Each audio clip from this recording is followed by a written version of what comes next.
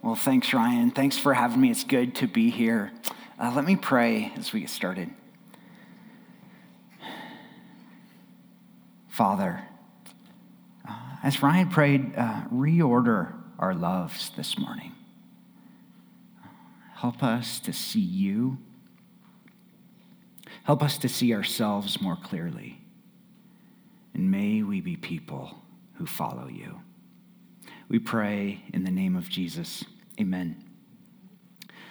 Well, a couple years ago, my family and I decided to go camping, and rather, we live, as Ryan said, down in Colorado Springs. A lot of times we go camping down in West Cliff area, if you know where that is. And we decided, hey, let's mix it up. Let's go outside of Aspen.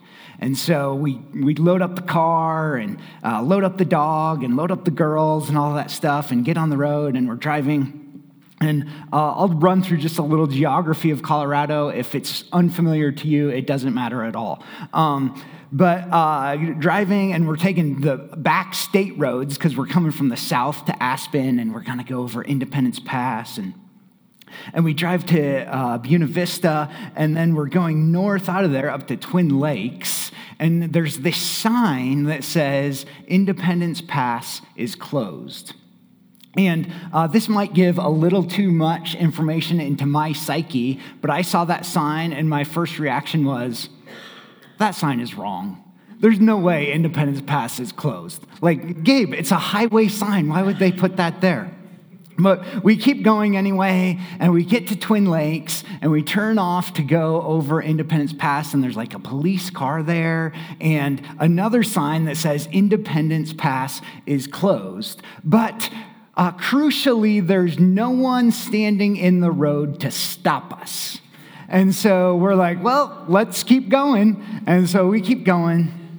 And my wife is like Googling on her phone with the little reception she can get, like, what's happened? Why is Independence Pass closed? And it turns out they had shut down I-70, and all the trucks and all the traffic said, hey, we know how to get around here. And all the trucks were going over Independence Pass through Aspen to get around the shutdown on I-70. And then Colorado Department of Transportation said, hey, we can't let that happen. All those trucks in this fragile mountain environment, the fragile Aspeners who live up there, all that sort of thing. We can't let that happen. So they shut down Independence Pass. We figure that out, but while we're ready to drive up it, and now we're kind of looking around as we're getting closer of like, well, maybe that's a camping spot. Maybe we could go there, or just looking at places on the side of the road. And then we come to one man wearing an orange vest standing in the middle of the road. And he holds up his hand, and I pull up and roll down the window, and he's like, what you doing? I was like, we're going just the other side of Independence Pass. We're going to camp. And he says, well, you know, Independence Pass is closed. And I said, well, we're not even going into Aspen. We won't bother them. Like, just let us go over Independence Pass to where we can go camping. And he kind of looks in, and he peers into the car, and it's my wife and our kids. And it's very clear we're going camping as you look into the car. And he kind of goes, well, have fun. And we're like, yes! And so I roll up the window and I like peel out of there before he changes his mind. And we're flying up and go up the valley. And then we start to go up Independence Pass. And we are the only car, the only people that we can see on one of the most beautiful passes in Colorado. And we go up the first switchback, and what's standing there but like a group of mountain goats. And we're like, girls, look at the mountain goats. And we stop and watch them as they cross the road and all of that stuff. And we're looking back down the valley, and like the sun's coming through the clouds, and it's gorgeous, and bald eagles are like waving to us as we come by, and it's just fantastic. And we're going up, and there's this sense I had of like, what sort of place do we live in? Like, what sort of place is this that we get to live in this amazing, like, sacred, spiritual, just feel the significance of it. I would say one of the most beautiful passes in Colorado, and thus one of the most beautiful places in the world that we're driving up. And that question of what sort of space do we live in is really asking about identity of where we are. And I think Genesis chapters 1 and 2 speak to the identity of the world. A lot of times we look at these first 2 chapters in the Bible and we're like, well, how did the world get made, and Big Bang and evolution and that sort of thing. And I think Genesis 1 and 2 are actually saying, no, let me tell you about the identity of the world. And in Genesis chapter 1, we see the world was made in 7 days. This is the first chapter of the Bible, how the world gets made. God makes it in 7 days. And then at the end of that making, he puts an image in it, and that image is humanity. And if you're reading this as an ancient Israelite, this is going to trigger something else in you, because all the cultures around you have temples. And what you would do if you were building a temple is you would build it, and then you would have a dedication ceremony. And how long would that dedication ceremony last? 7 days. And at the end of that dedication ceremony, you would put an idol in that temple. Idol and image are the same word in Hebrew. And so if you're an ancient Israelite reading this Genesis account, this is triggering something deeper. This is triggering something about the identity of the world, saying, oh, we live in a temple.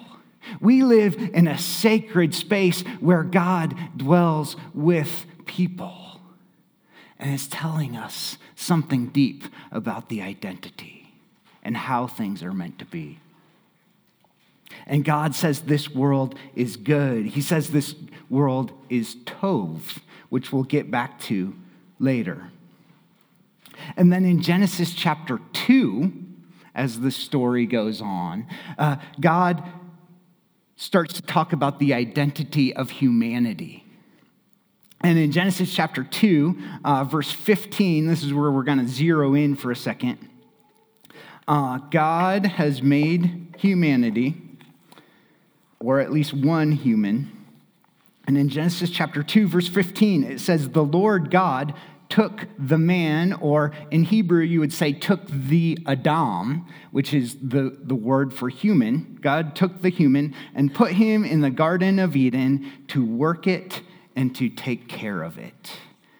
The word work in Hebrew is the word avad. Say avad.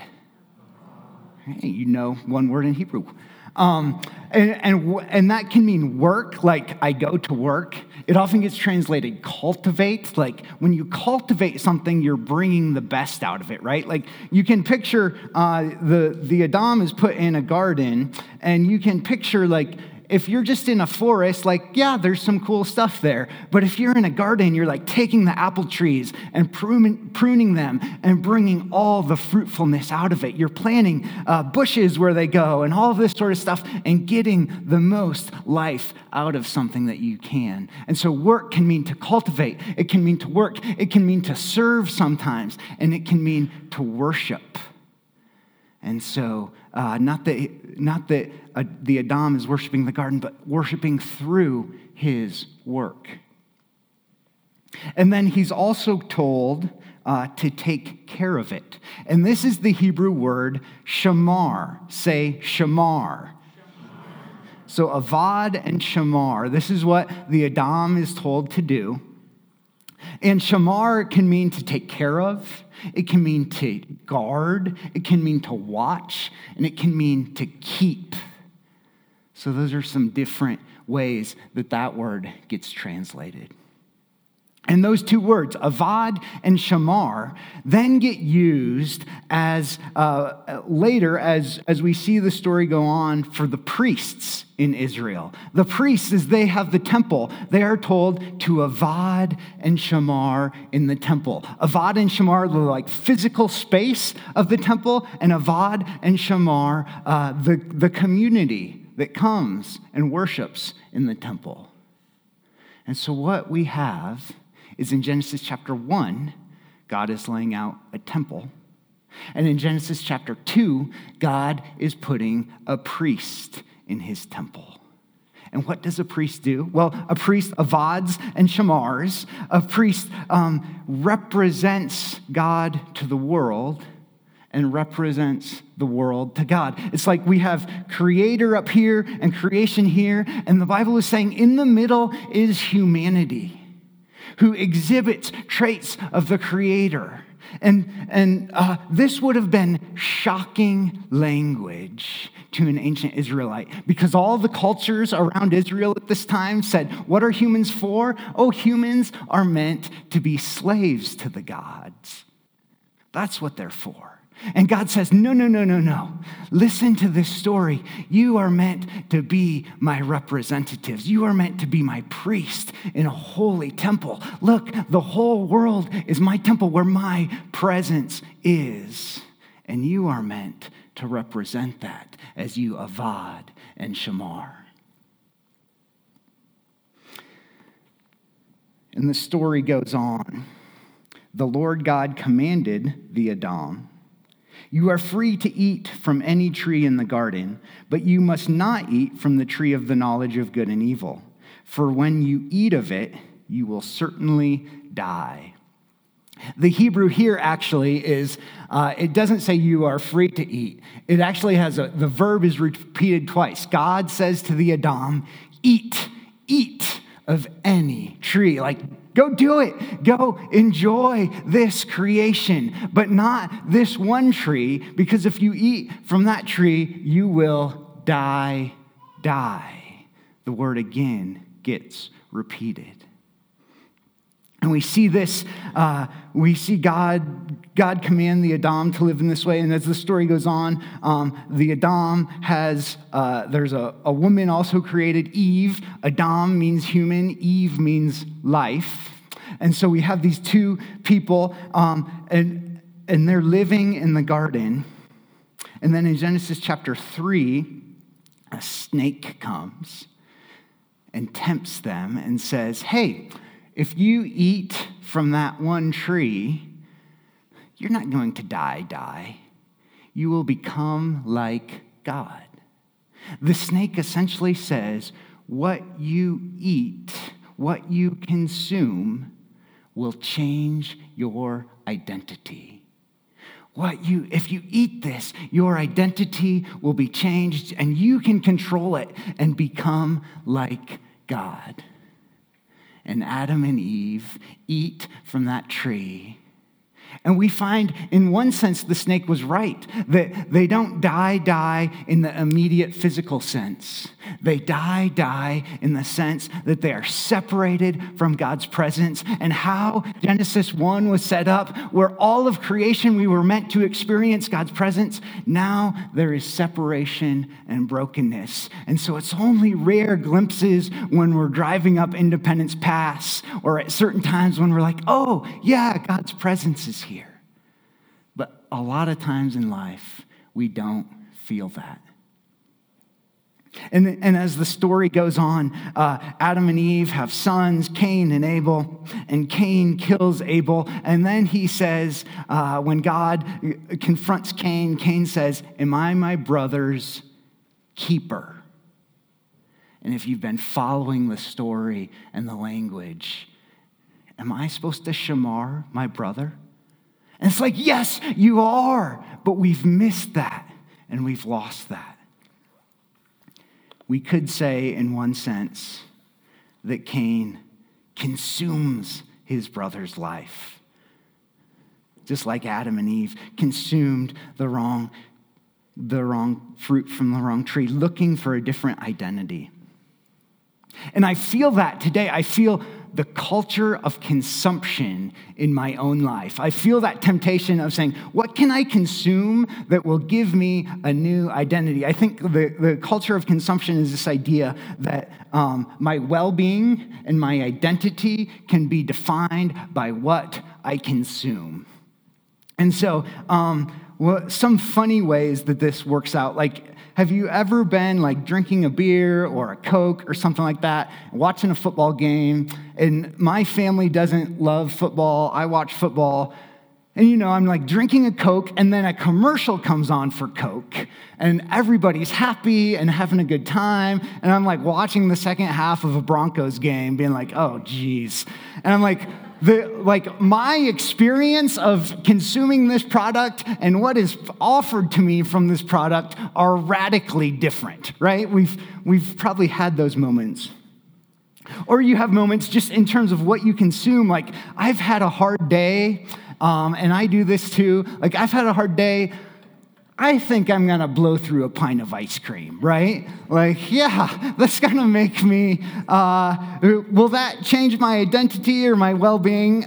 Maybe I'll feel better for a few minutes. After I eat that ice cream, then I will not feel as good, but it'll feel good for a minute. Or more destructively, this happens with alcohol, with people we know and in lives around us. Of like, yes, I will consume this, and that's what will give me my well-being. And it doesn't just have to be with food. It can be with all sorts of things that we can consume. That's why there's terms like retail therapy, right? Like, I'm going to go to the store, and if I just buy some more stuff, that's going to make me feel good for a while.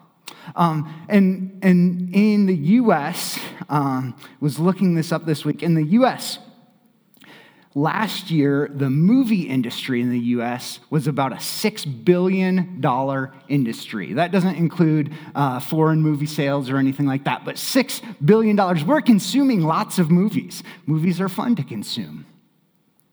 The self-storage industry, where you drive by and you see you can rent a place for a month or for however long, is over 6 times that. It's a $40 billion a year industry, so that we can buy stuff and then store it.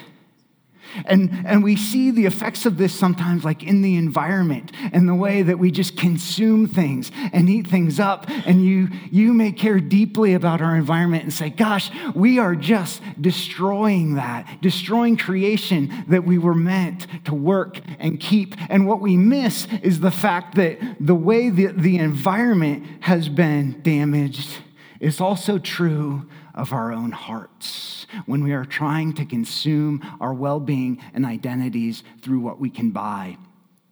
Well, not long after the iPhone came out, they did a study, and they took devout religious people, and they showed them different iconography, different things like that, of religious images, different prayers, different things like that. And then they paid attention to what's lighting up in their brains as they show those things.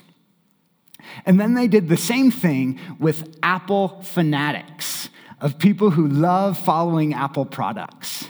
And they said the same exact areas in people's brains lit up.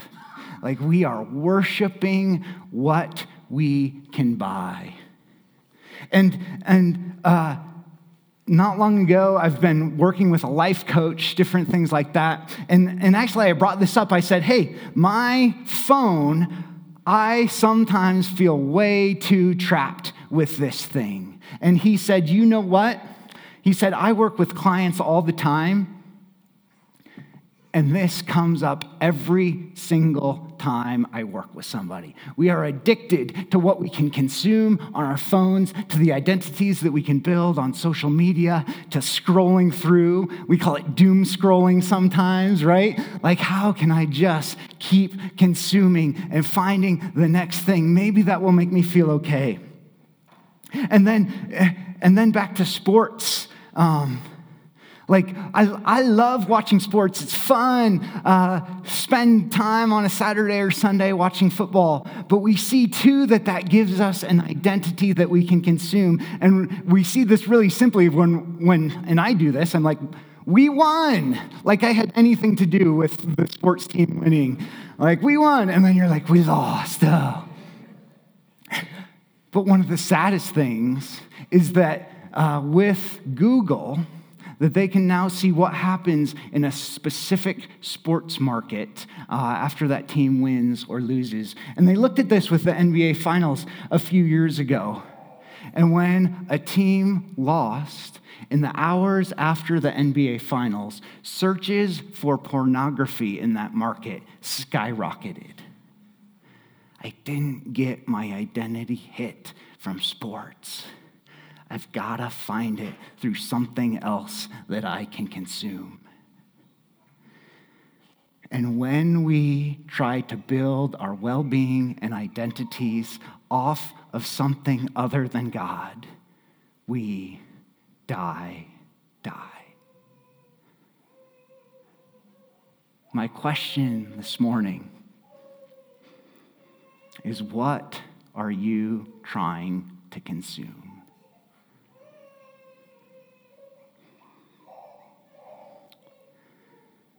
Or to put it another way, if something doesn't pop immediately to mind, what's consuming you?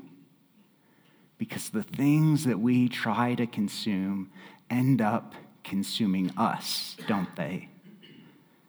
And I think of those things, and I think of, like, the big three are often money, sex, and power. And we talked some about just money and attaining things and sex and power. I look at that and I'm like, well, I'm not like power hungry. Like I'm not out there like, how can I have more power? But where I look for power is in relationships. I look for power in relationships, for people to think well of me, for people to like me. And I just eat that up. Of like, oh, you like me and think well of me, that's what I'll consume and make me feel okay. That will be my well-being and my identity. When the pandemic started in 2020, as Ryan mentioned, I work for Young Life, and I work in our communications department. And you can remember like March, April, May 2020, basically I was sending communications every day, like wear masks, don't wear masks, do distance, don't social distance, all of those sorts of things. You remember the very clear guidance we got in the early months of 2020. And so all of a sudden, like my work was just ramping up. And I'm like, okay, what's the message today? What are we going to do today? Okay. And just working and realize, hey, people are telling me what a great job I'm doing. This is nice. And then in Young Life, we had kind of a series of like PR crises and things like that. And I'd be on calls and then be answering emails and then be on calls. And like people are noticing me and telling me what a great job I'm doing. And I just keep doing that. And for 18 good, solid months, I was just going and grinding. And a year ago from today, I was in the hospital because I had numbness on one side of my body. And they did scans of my brain and my heart, and they said, hey, we see things that are wrong with both of these. And in the years since, I've continued to talk to doctors, and they're like, we can't tell exactly what's wrong, that sort of thing. And I said, well, what about stress? Could stress cause this? Could this idea that I'm just trying to consume what people think of me more and more cause this? And the doctor said, oh, yeah, stress for sure plays a role in this. When you seek your identity outside of God, you will die.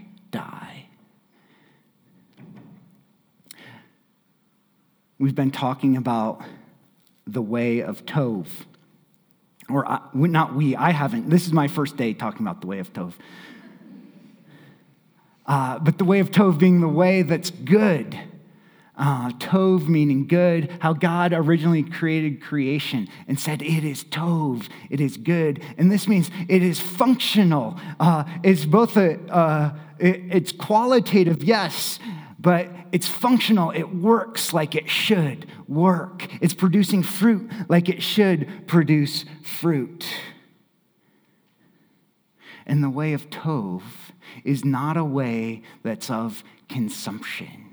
The way of Tov is not a way that says, how can I get more?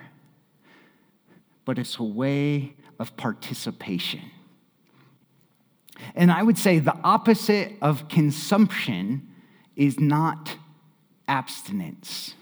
A lot of times we think, okay, I'm consuming this thing. All I have to do is say no. In the 1980s, this was a lot for my generation. There was a major campaign to say no to drugs. And they would have commercials where they cracked an egg and fried it and said, this is your brain on drugs, and all of those sorts of things. And scholars have since looked at that campaign, which is just focused on saying no. And they've said at its very best, that campaign was completely ineffective. And they said at its worst, that campaign may have actually increased drug usage in the United States. Because the opposite of consumption is not simply saying no. The opposite of consumption is saying, how can I participate in what God is doing? How can I avad and shamar in God's work? That is the way of Tov and what we are originally made for, that we see in Genesis chapter 2. But in the Old Testament, the way of Tov is hard to come by. If you look at the stories, we mentioned Cain saying, am I my brother's keeper? If you follow the stories of the Old Testament, it's essentially a series of people not living the way of Tov. Essentially a series of people saying, I'm just going to take and consume and not worry about participating in what God is doing. And God eventually creates the priesthood in ancient Israel. And this is hey, all of humanity didn't work. We're going to create this priesthood in ancient Israel, and they will serve in the temple where my presence is. And priests, you again are meant to represent me to the people and represent the people to me. And we see the priests do things like essentially have sex slaves and things like that, where the priests are just consuming as well, and they don't live the way that they're called to live. They don't participate. And it's not until Jesus comes on the scene that we start to see this way of Tov lived out. And Jesus does things like he cares for people. He feeds people. He heals people. He teaches people. And he's on the scene showing people what this way is, not consuming, but participating. She's saying, this is what's God doing. And thus Jesus is constantly saying, what my Father's doing, that's what I'm doing. Because I'm participating rather than consuming.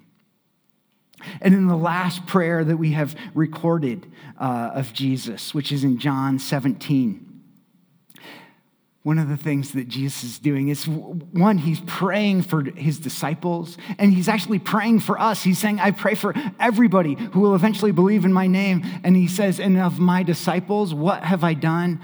I have kept them. He uses that priestly language. I am living this out. And in ancient Israel, the priests who served in the temple where God's presence was, at the center of that was sacrifice. At the center of that was the priest taking animals and sacrificing them, and that always pointed to something deeper. That always pointed to the priest participating. Animals were always symbolic. But just as that didn't work out, we look then to Jesus and we say, oh, Jesus, he offered himself.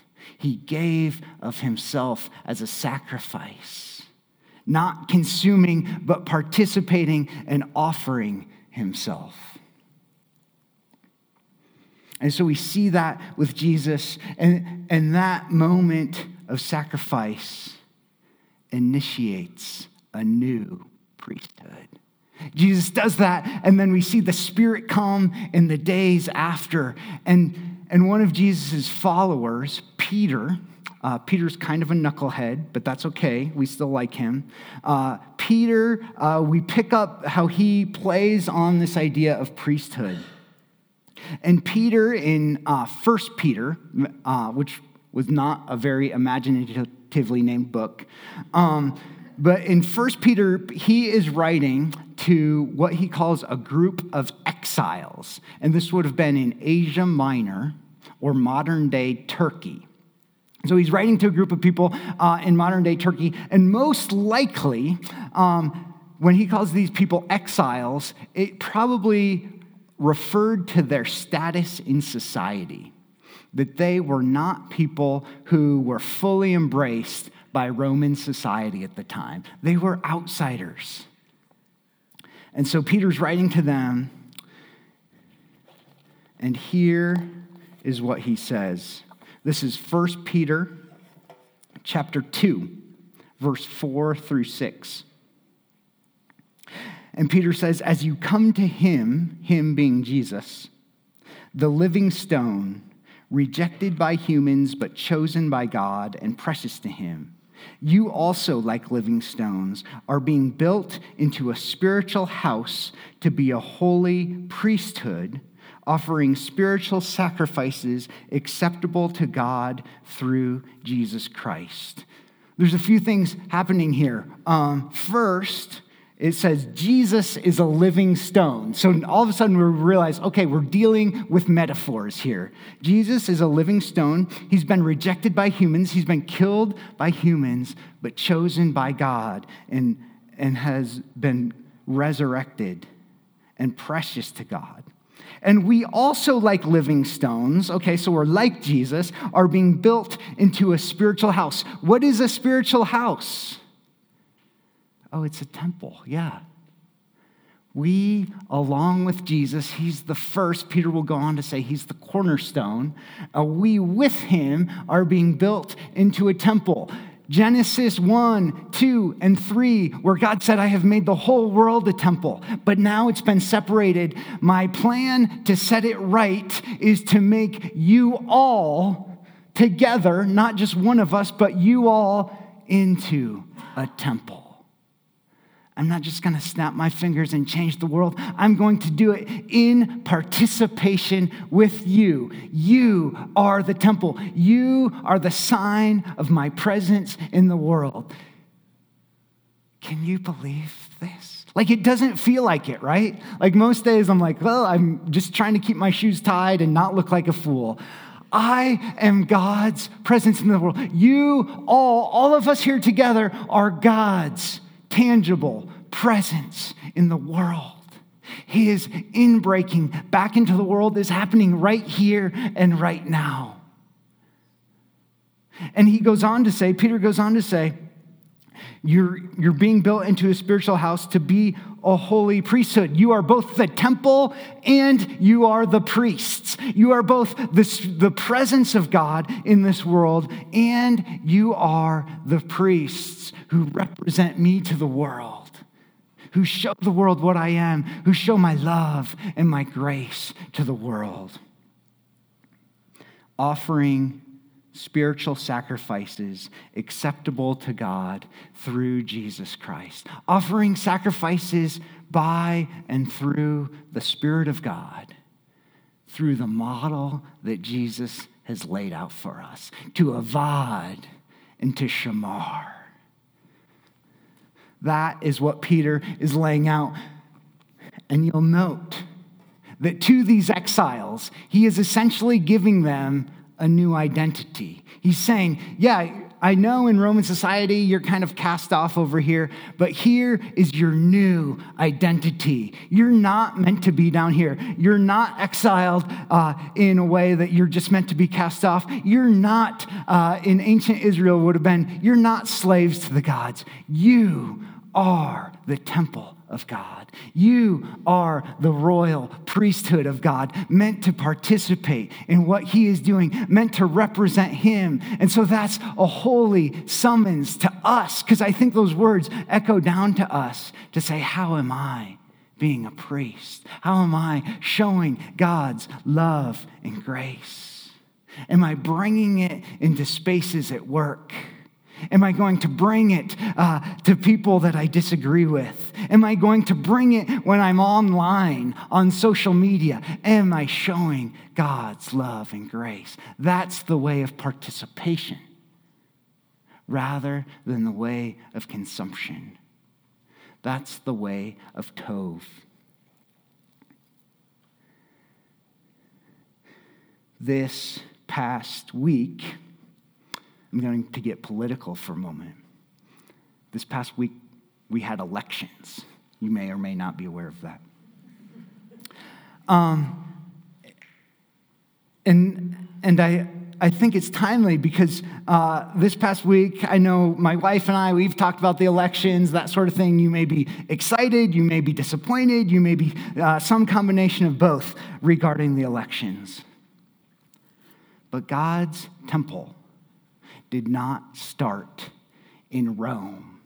God's temple, God is not saying, let me reestablish my presence on earth beginning in Washington, D.C., or beginning in the Capitol down the street in Denver, Colorado. God says, I'm reestablishing my presence here and now through the church, through people who participate with me. As God inaugurated his new temple, he did it through Jesus in a Roman colony far from the centers of power on an empty hill that hardly anybody knew about or paid attention to. Certainly not those in power. And then when he sent his Spirit, he sent it to a room of frightened disciples who didn't know what was going on or what was going to happen next, far from the centers of power. And he is bringing his temple here and now and this week, far from the centers of power in our everyday humdrum and simple lives. And I pray that we have the eyes to see it.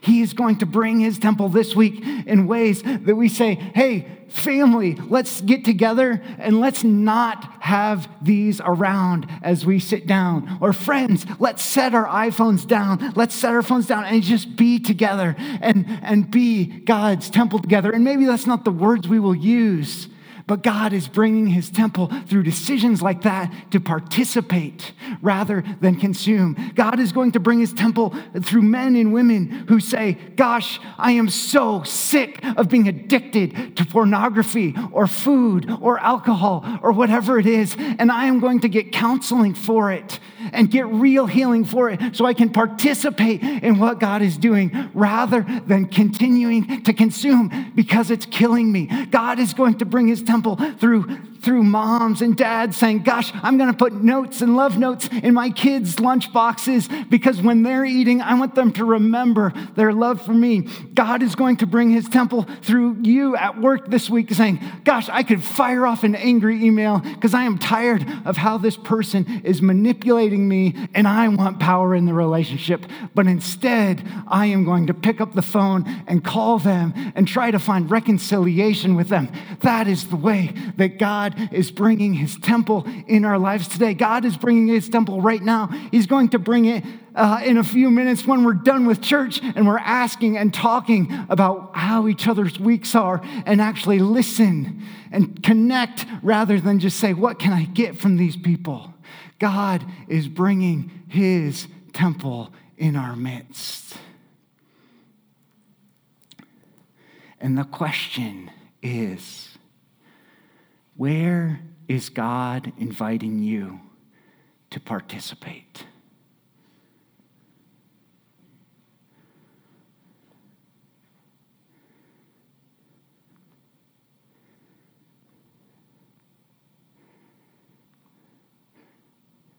The way of Tov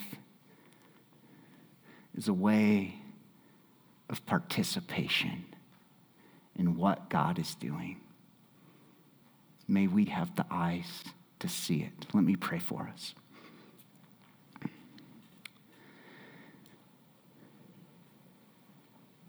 Father God,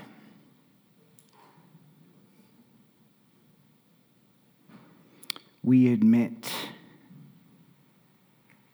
that we are so enticed by things we can consume that we think will give us well-being and identity. Forgive us. Change us. Reorder our hearts and our longings. We know that our deepest longings are actually for you.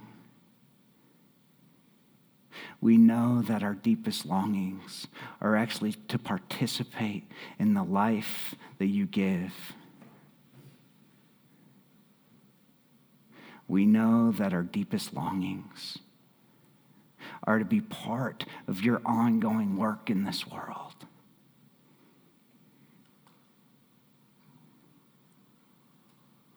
Open our eyes to where we can participate. Open our eyes to new things that we can say yes to.